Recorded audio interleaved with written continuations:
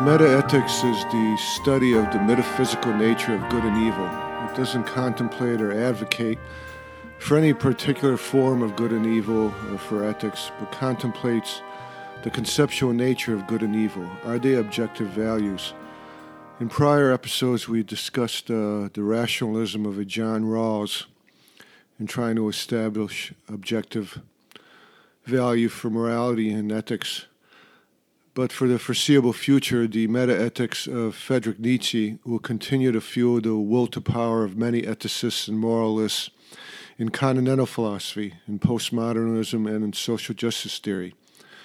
But it will be the ethics and morality of which Nietzsche would not approve nor consider as objective value in any sense, as I will contemplate in the next couple of episodes.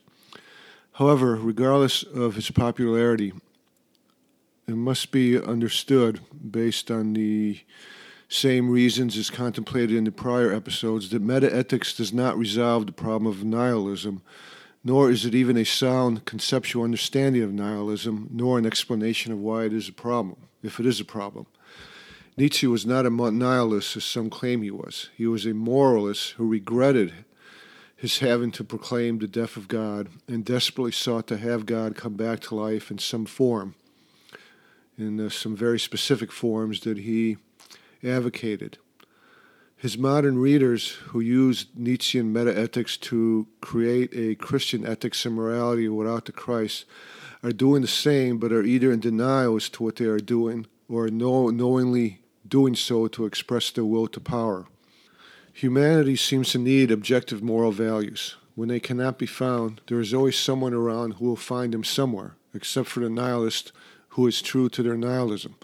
It is an open question beyond this contemplation whether this state of affairs or need for objective value occurs because some humans are slaves who need masters to guide them, as Nietzsche argued, at his extreme end of the metaphysics spectrum, or because there exists a good in human will, guiding reason, based on the existence of God, free will, and the immortality of the soul, as Immanuel Kant argued, at the other extreme end of the metaethics spectrum. But cannot metaethics take us beyond this spectrum?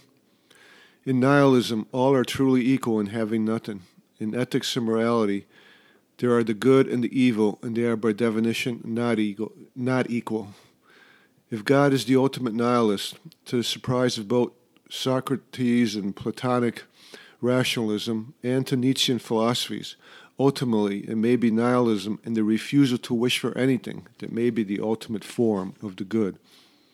For the next two episodes, I will contemplate how Nietzschean philosophy is really no different from the rationalism of John Rawls and others who want to take ruling class ideology and make it into an ethics that is enforced by the monopoly of violence that is the law, as is true of all ruling class ideology.